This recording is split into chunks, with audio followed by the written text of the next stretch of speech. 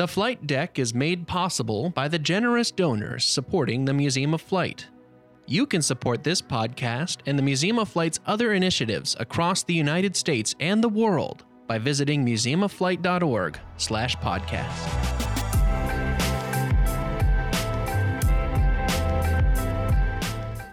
Hello and welcome to The Flight Deck, the podcast of the Museum of Flight in Seattle, Washington. I am your host, Sean Mobley. As part of our celebration of the Apollo 11 mission and our programming around Destination Moon, a traveling exhibit from the Smithsonian Institution Traveling Exhibition Services, hosted here at the Museum of Flight this summer, the museum was honored to welcome Dr. Teasel Muir-Harmony, curator of the Apollo spacecraft collection at the Smithsonian National Air and Space Museum. She recently authored a book, Apollo to the Moon, a history in 50 objects. But her visit to the museum focused on one of our artifacts, a specially built Boeing 707 that acted as Air Force One, part of the Presidential Air Fleet. Dr. Muir-Harmony joined me to talk about the plane and its surprising role in the Apollo 11 mission, along with stories of the astronauts and their wives in the weeks immediately following the astronauts' safe return to Earth.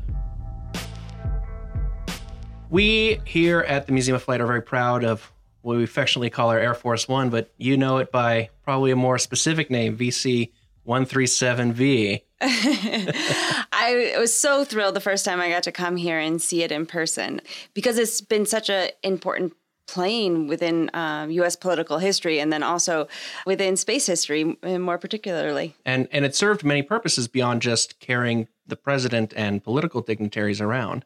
It also took the crew of Apollo 11.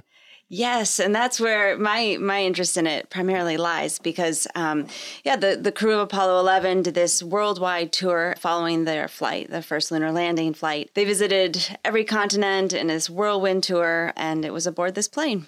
People follow the story of Apollo usually to the splashdown, right? Mm-hmm. They know we got to the moon and we came back, obviously.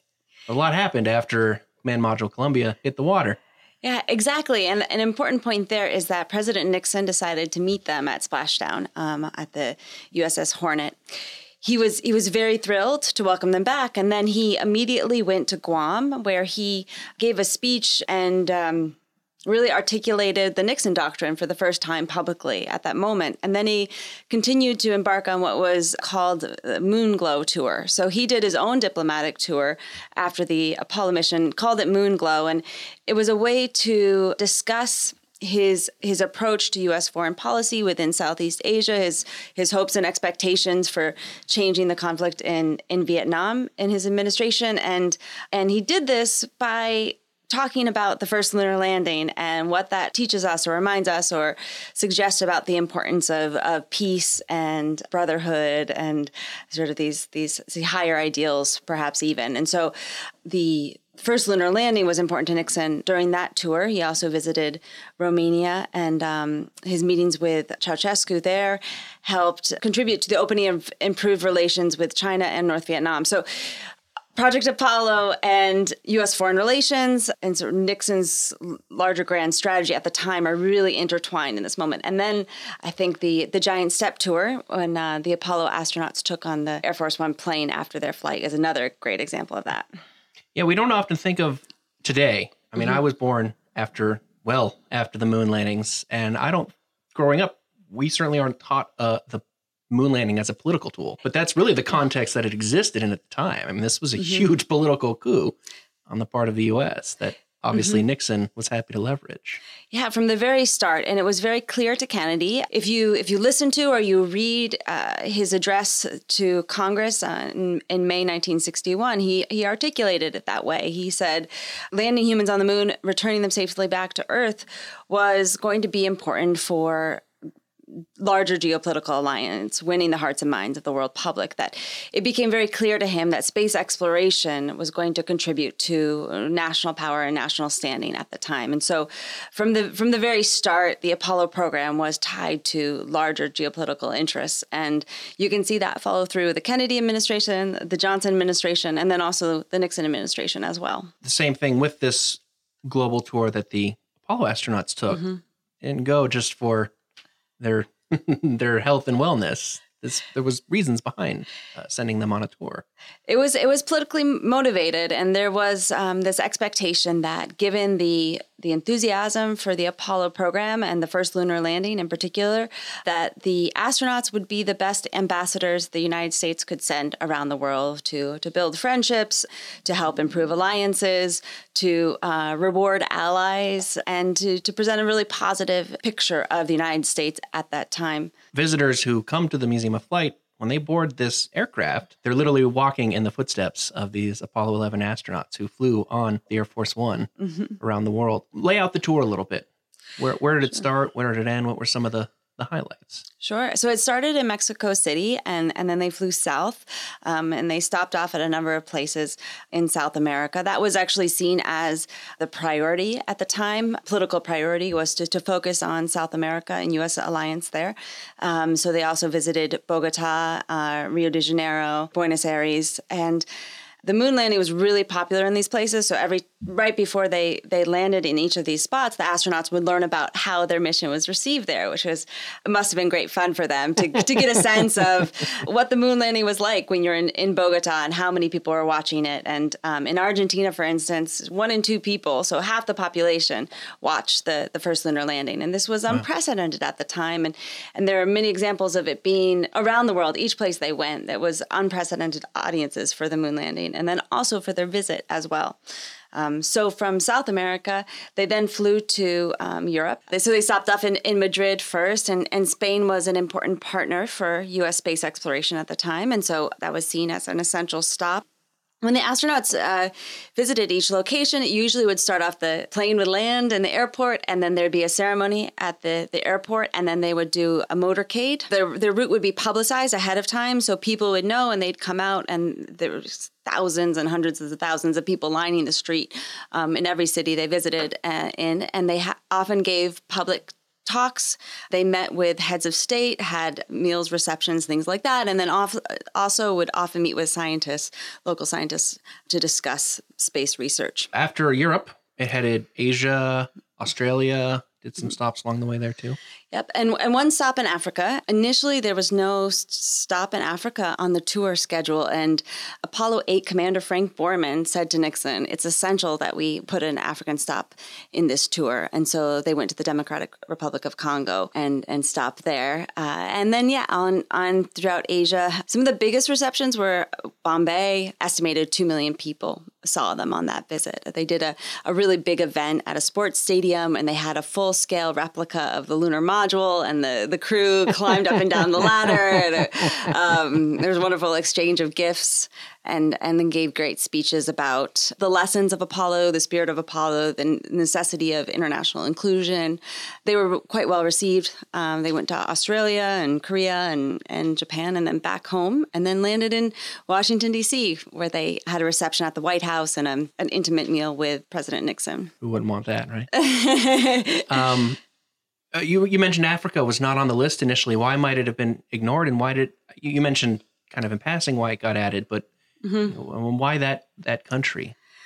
Well, so when they were planning the tour, and Nixon and his national security advisor, Henry Kissinger, had a really hands-on role in this. The State Department and the U.S. Information Agency were also involved, as was NASA.